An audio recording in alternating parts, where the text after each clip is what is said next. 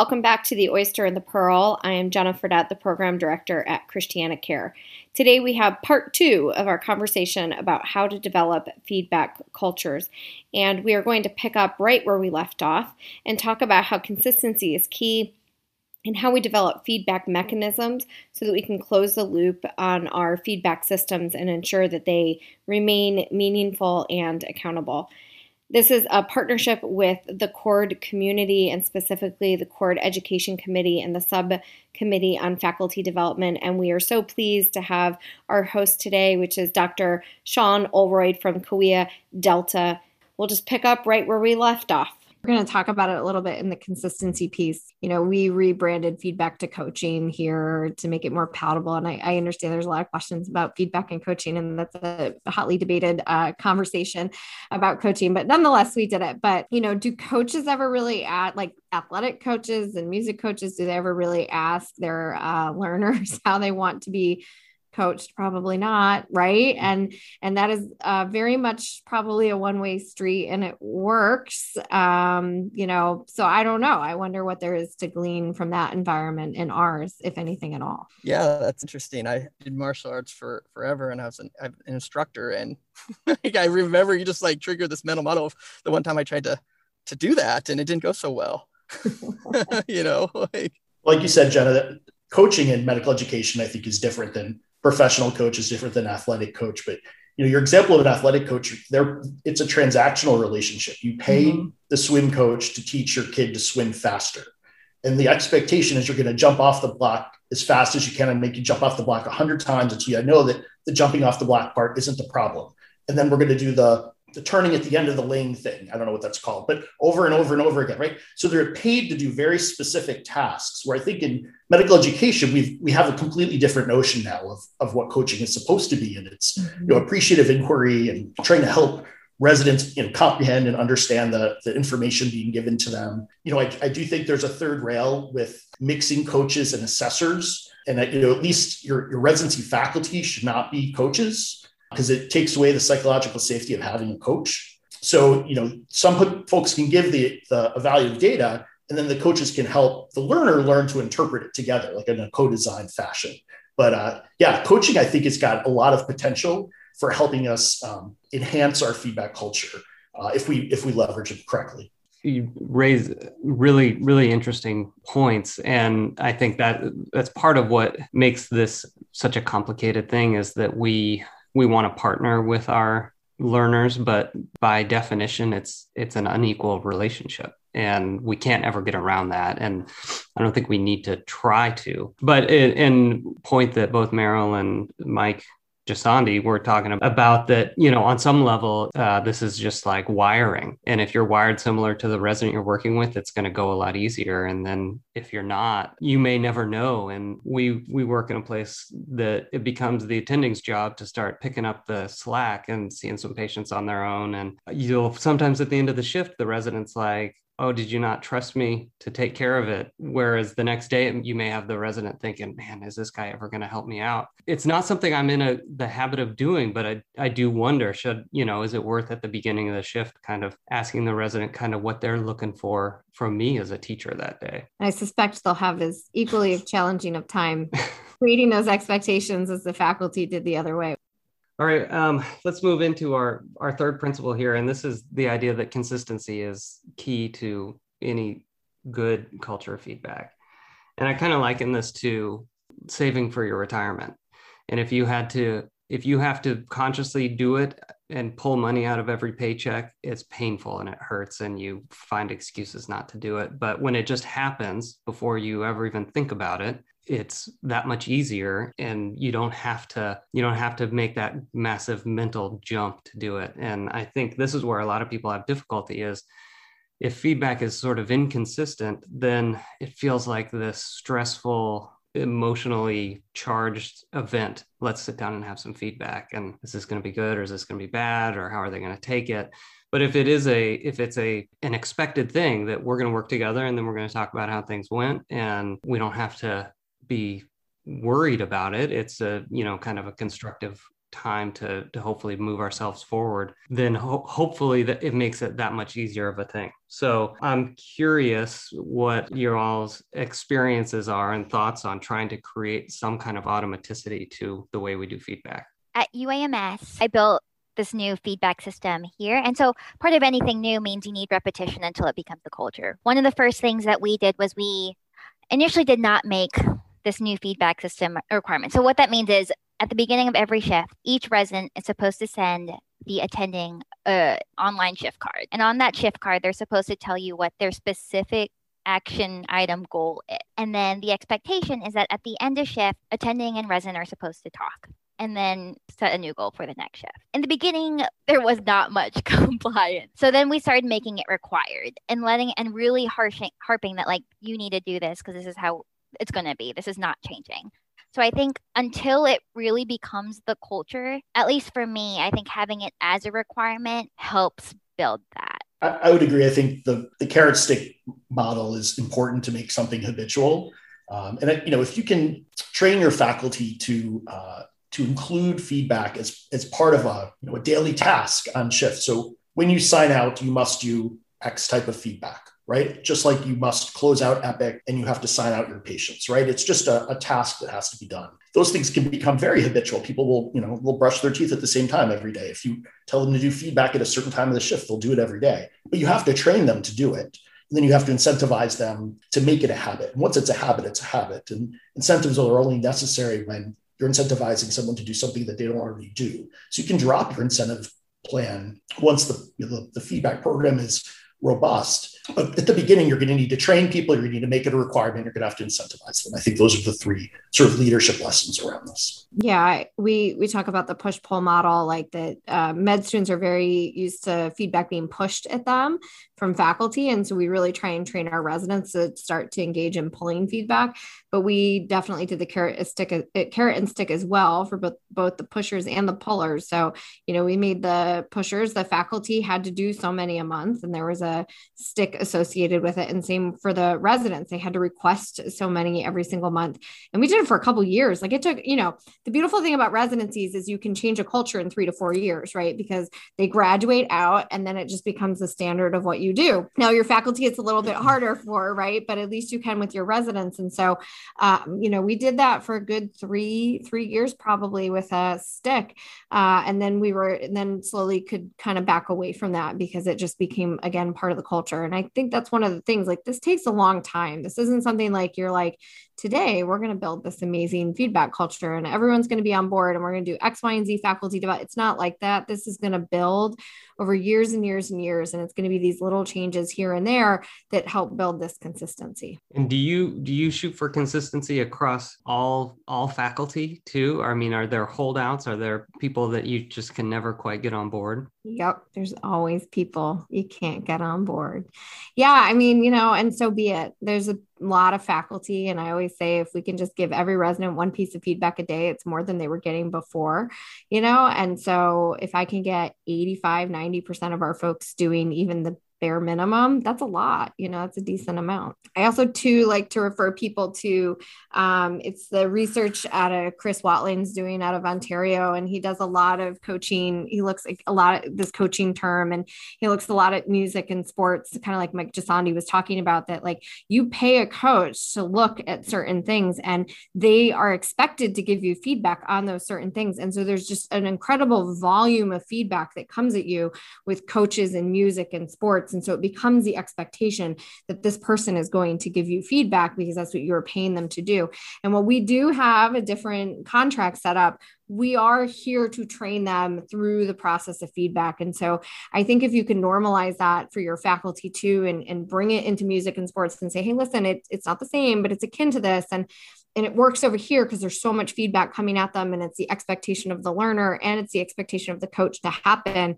I think that helps normalize it for your faculty. And it doesn't feel like an assessment, which is what Mike was talking about. If you can, kind of keep your faculty in this coaching realm and keep your assessment in a different place, sometimes that's helpful to get your faculty on board. I found that making it simple goes a long way, and tapping into already existing habits is what I found to be the magic. And I kind of had to do it for the survival of my program. So this is kind of another angle to take too that you can add. And I love that you keep coming back to the athletic coach and the type and volume of feedback that that person's providing compared to sort of what our adult learner and really any postgraduate learner age group experiences on a shift with us. And I think one of the differences is that we have relationships with them that will be long lasting, far beyond the day that you're giving feedback. Perhaps you're going to be peers, where the athletic coach and the swimming kids aren't going to be peers ever, right? So the relationship really matters. And there's this framework that I love called the feedback formula. I won't get into the framework, but the whole idea is that it's about relationship building. So when you give feedback to someone, were you communicating at your best? And did you just strengthen the relationship between you and the person you're giving feedback to or not? And it takes away the goal only being performance improvement, and it gets in a larger context for us that it is really reflective of the fact that we're later in life and potentially we're training our peers. So I think it does a nice job of reorienting the faculty member, and it kind of creates a culture, Sean, that can create consistency. If we think about every single time, did I communicate at my best, and did I preserve or enhance the relationship with the person I'm talking to? That's an interesting question, and it's going to make you give feedback in a very different way. Yeah, I really like both of those little paradigm shifts. One, the high frequency, low amplitude. This doesn't need to be an exhaustive evaluation or discussion of everything about you as a physician, but we can talk about one thing. And two, that this is really about developing a relationship and strengthening that relationship rather than just, did I do well? Did I not do well? Or, is this going to reflect on some sort of formal evaluation down the line? But really more that it's, we're, whether there are direct peers in our own hospital or there are partners across, the specialty of emergency medicine, sort of irrelevant, because we're, we want to help to kind of build and strengthen our own family of emergency medicine physicians. So that idea that it is your daily feedback is just, the goal is the building and strengthening that relationship. That's a really, I think, an important paradigm shift that maybe takes some of the bite out of it for people. I love the point you made. I like that's so important. And for the other faculty, I actually sometimes had to use that same point to get through to a learner during like a tough feedback session where I had to be like, I was like, hey, you're going to take care of my family. This is really important to me that you're good. I want you to be great, because I may drop right now. Something might happen to me.